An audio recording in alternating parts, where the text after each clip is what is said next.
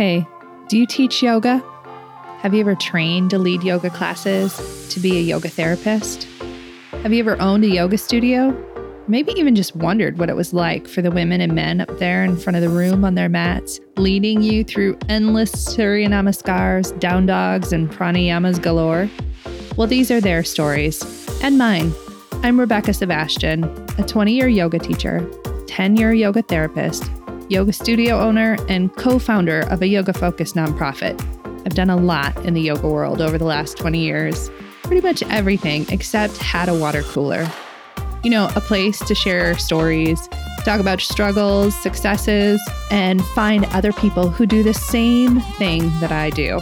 Welcome to Working in Yoga, a podcast and substitute water cooler for yoga folks to connect and build community, to share our unique profession, our challenges, and our journeys with the world.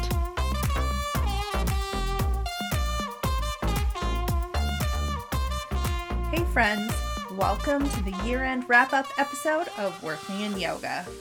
I'm not sure why, but I love these recap episodes of podcasts and radio shows that happen this time of year. December is such a great time to look back at what happened during the year, consider the lessons learned, and take stock of where we are as we shift into the new year. 2023 was quite a year for an industry and for people culturally as well. As you will hear next week on the podcast with Michelle Cassandra Johnson, we both discussed how you can feel social challenge and social change in the air. It feels like it's almost sitting on your skin. And 2023 has brought new challenges and uncomfortable growth opportunities for us all. Now, I don't intend to sugarcoat our situation industry-wide, so don't expect a "we're all better" podcast here, but my hope is that I create one that invites us to look at the data we have, explore the events of the year, and hopefully find a path forward for us in 2024. Before we begin, though, if you haven't, will you go ahead and hit the like or subscribe button wherever you're listening to the podcast? It will help other yoga pros find us gathered around the water cooler, hydrating, chatting, and connecting with one another. And if you haven't popped onto my newsletter, please consider it. I have a new quiz launching for 2024, one that gives some guidance about where you can double down and work in your yoga professional development for the coming year. So if you're looking for something new to explore next year, go to the show notes and drop your name on my email list. That quiz is launching in mid-January. And finally, if you are taking some time for yourself during this holiday season and are in need of a reset for next year, consider joining me and our sponsor, Sunlight Streams, for a weekend of virtual self-care workshops. If you've never worked through a Sankalpa or dove into a journaling practice or discovered how your environment can support your self-care, or done a deep dive into the step-by-step basics of how to really implement self-care practices into your life, I would love to see you there. I promise we will dive deep, have a transformative time, and take a moment to pause and care for ourselves. Grab all the info at www.thesunlightexperience.com/selfcare2024. Now, what are my top events that I saw happening in 2023? Let's get into it. Number 1, Bikram came to Canada. Wait, no he didn't. Earlier this year, infamous yoga teacher Bikram Choudhury was planned to be hosted by Hot Yoga Studio in Vancouver, Canada.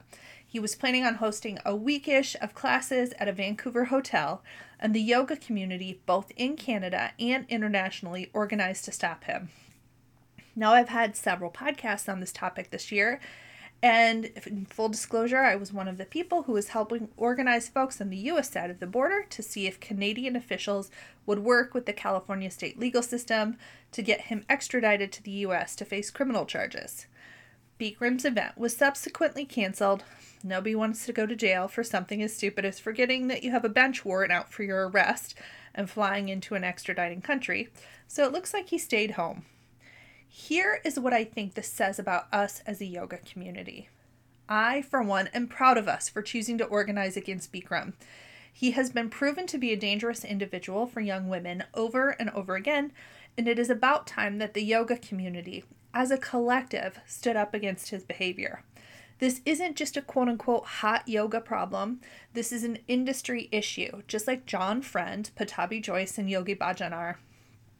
It is important that we decide to support each other, no matter the lineage or sub-community within the yoga space. I've said this so many times, but it always bears repeating. We all have the same job, and we should have each other's backs too. The 3 podcasts I did this year on this are, first, the co-podcast with Colin Hall and Shannon Crow, the Bikram update podcast that happened later on in the year, and then go listen to my recent conversation with the amazing Val Sklar Robinson, who was featured in that Netflix documentary that we all watched, about how she responded by creating an organization for her yoga community called the Original Hot Yoga Association. Secondly, the lasting impact that COVID has had on us. And I promise you, I'm not just going to talk about virtual. While I don't ever want to act like COVID isn't very much still with us, in 2023, we pretty much got back to normal for yoga classes and other group activities that for the last 2.5 years were something that sort of gave us all pause. But what were the lasting effects of COVID on our industry? Now, I see a few of them. And these are going to exist outside the virtual landscape. Of course, virtual yoga changed everything for all of us, and I've done so many podcasts on this. I want to talk about a couple other things that I see that are important. Firstly, the reason our students are coming to see us has shifted. We, within the industry, have long known that stress will kill you faster than almost anything else. But that nervous system downregulation that is often a very welcome effect of a yoga practice was usually considered like a bonus add-on in comparison with the body changes that so many yoga practitioners see. However, after the gargantuan stress levels of the last couple years for all of us, those of us who have been talking rest and relaxation are finally seeing our day. We are seeing our students come into our spaces craving that rest and relaxation as a primary motivator, much more than we did 4 years ago. So if you, like me, have been on this train for a while, good news. This is our time. Make hay and take advantage of it. Also with COVID, we are a much smaller group of individuals working within the industry. With the economic hardships that most of us are facing in the US, the UK, and the EU, it is worth mentioning that there are fewer teachers, fewer studios, and fewer places to connect as a yoga industry. Those festivals that we all used to go to seem to be gone, and a lot of our connection happens now online more than in person. While I don't see this being a forever change, I do think it is worth mentioning that there are fewer places to gather now for us as industry professionals. I'd love to see more of those conferences pop up in 2024, 2025, or maybe we can all just go on vacation together and relax. I don't know. What do you think? And finally, the other thing that I see really having COVID impacted our industry is travel. So speaking of those travel retreats that we might be going on, a lot of our industry rested on resort and wellness travel. And while that did come back in 2023, I don't think it has come back as quickly as we have wanted. So for those of you on the retreat train, I think it's worth planning for some smaller and less expensive travel for the next little bit of time. One thing that surprised me personally, as I looked at the data I collected from my own studio's studentship at the end of October, is how big trips were not as appealing as they used to be. In 2019, I could have said, let's go to London, and everybody would have been like, great idea. But today, on the survey that I took, the request was reasonable destinations and short day trips. So consider adding smaller things to your list of travel options for 2024. I certainly am. Okay, next. Let's collect our people. In 2023, we have had some arrests within the yoga space, especially here in the US. A teacher was wanted for murder in Texas, and most notably, a former police chief and yoga teacher in California was sentenced to 11 years in prison for his hand in the January 6th riots on the Capitol in Washington, D.C. why I think this is newsworthy and made my list of this year's events is because there's a bit of reckoning that I think we need to do within our industry. Folks who have been solidly within our yoga community in 2019, who have moved into far-right extremist places in the US, need to be challenged within our space. With large names like comedian J.P. Sears coming out as pro-Trump and pro-white right-wing extremism, it is worth a bit of thought as to how those folks found their way from the generally liberal space of yoga that has typically always existed. So I'm going to offer you a visualization of how I see this shift playing out within our yoga industry space. I think the interruption in our thinking lies fairly directly in the idea that we as humans exist on a straight line graph that has far right-wing extremists on one side and far left progressives on the other. In that scenario, the two sides couldn't be more opposite, could they? But we don't exist on a straight line, just like yoga poses don't exist on a line of good, better, and best. That line is actually a circle.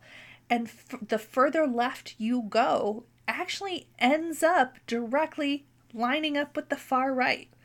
So take these two sides of that straight line that you imagine us on and curve them in towards each other until they meet. Now, most of us exist in a collective space where we swing sort of pendulum style from one space to the other. In some things, we're more conservative in our thinking, and other things, we're more progressive in our thinking. Most of the time hitting a threshold that is essentially being a moderate. Even those of us who feel like healthcare and college education should be free, such as myself, which would be a pretty progressive stance for the United States, still land in a really central space of collective good within this circle. Now, our extremists often lie on the individualism side of a circle, which is where extremely far right and extremely far left folks often meet, in the space that puts the individual needs and experience before the good of the collective. So if you know people who swing in that direction, make it your part-time job to remind them that we are better together than we are individually, and we owe it to ourselves, our industry, and the community at large to really take our people within our space to task for their attitudes.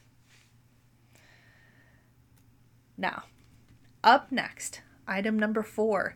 In spite of our financial challenges over the past few years, wellness in general is experiencing a huge boom, y'all. As I've referenced on this podcast many times before, yoga and wellness are projected to have astronomical numbers in the next couple years.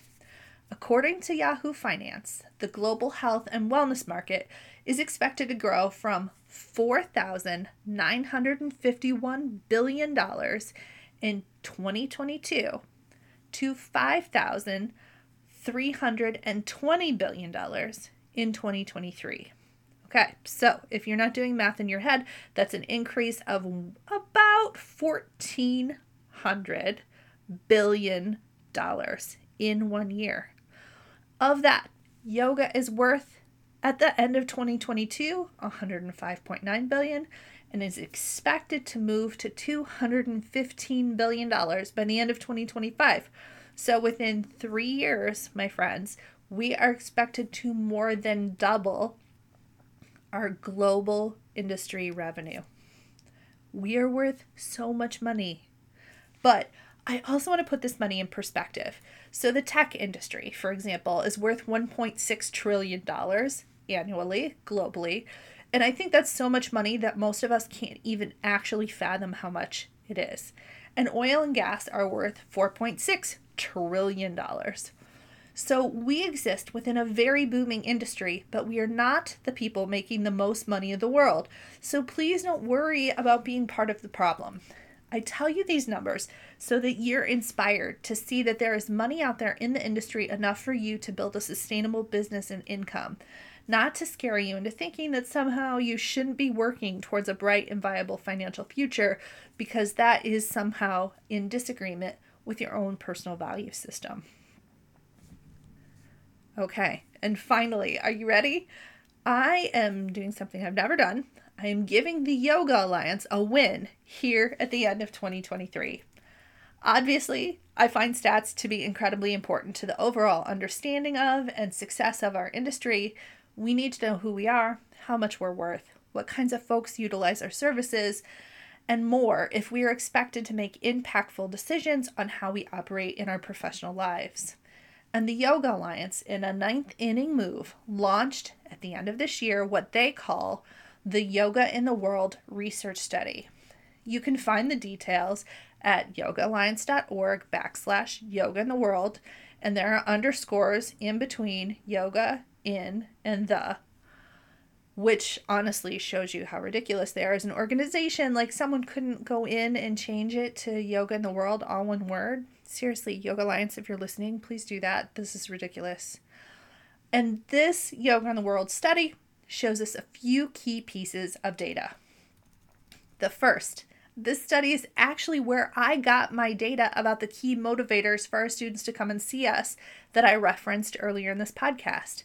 In the US, 57% of respondents said that stress relief was a key motivator for them coming to yoga classes. That is huge. The second and third highest key motivators were flexibility and overall health in the US at 46 and 45% respectively. So stress relief was a good 11% higher than the next highest reason that folks practiced yoga. In Brazil, India, the UAE, and China, overall health actually topped the charts. And in case you were wondering, both weight loss and physical conditioning were considered as key motivators in this data. Some other findings from the Yoga in the World study stated the lack of diversity is a recognized problem. Teachers especially want to be part of the solution in making yoga feel more inclusive for all, sex, body type, and ethnicity. And personal and shared connections are the prime motivator to start yoga. If yoga is right for their friends or peers, non-practitioners are willing to try it. I am looking forward to seeing the full data that they collected, but any information that we have regarding the yoga industry is good for us all. So thanks, Yoga Alliance, for doing that job. There it is, my wrap up of the things that I saw happening in the yoga industry in 2023, my friends. Now I'm going to quickly tell you what I'm looking forward to from us in 2024. I am looking forward to the let-up of economic hardships that have caused regular folks to cut activities like yoga from their budget. While I know some very smart studio owners who have advertised to people who love brands like Goop and Tesla, I know that those folks are generally not my folks. I have a studio filled with factory workers and activists and healthcare workers and educators and physical therapists. When the general population sees an economic boom or increase, I think that a lot of us will see a bigger, more robust return to our spaces. Next, I'm looking forward to a bigger and more in-depth conversation around self-care and rest in spaces that does not rely on selling people items in order to receive the benefits. While a lot of us have shifted in this direction, I think yoga, and specifically yoga therapists, have a lot to offer in this realm. And finally, I'm looking forward to us getting more serious about our businesses and less serious about our yoga. Yoga can be light and fun and funny and a relief from the day-to-day grind that we all experience. Yet we, as yoga folks, have held fast and tight to our ideas of quote-unquote right and wrong in regards to what yoga is or is not. And I have so many guests on the podcast in the next coming few months who will be talking about this. I can honestly not wait for you to listen. So happy New Year's, my professional yoga friends. I want to express so much gratitude for all of you who listen to this podcast. It is part of my body of work that I'm building for the world, and I'm grateful and excited that I get to share it with you. What to expect in 2024 from working in yoga? As I've said a few times here, I am diving deep into our perfectionist ways and what they have done to serve us and how we can let them go. 2 of the interviews that I've already recorded with Dr. Shyam Ranganathan and Colin Hall are so delightful. Dr. Ranganathan talks deep yoga philosophy and how we in the West have been taught virtue ethics from a very young age and how yoga philosophy differs from this. Colin Hall and I chat about our attachment to being so serious in the yoga space. Yoga can make a serious impact without us being such jerks about everything. Colin posits a theory about that I really like, and I think you will too. But next week, I have the incredible Michelle Cassandra Johnson on the podcast, sharing advice, wisdom, and spiritual guidance for us in 2024. I've really loved her work since her book Skill in Action, and she has a book coming out in 2024 that I can't wait to read. Michelle and I also talk about the weird world of navigating social media and responding to all that is going on in the world in a very public way. For me, it was just the conversation that I needed to start off 2024. Thank you again for listening, my friends. Let's gather around the water cooler next year, okay? Because I don't know about you, but I definitely value our break time together. Happy everything, everywhere, and welcome 2024. Let's all take a big breath in on New Year's Eve and start off the year with a big exhale together.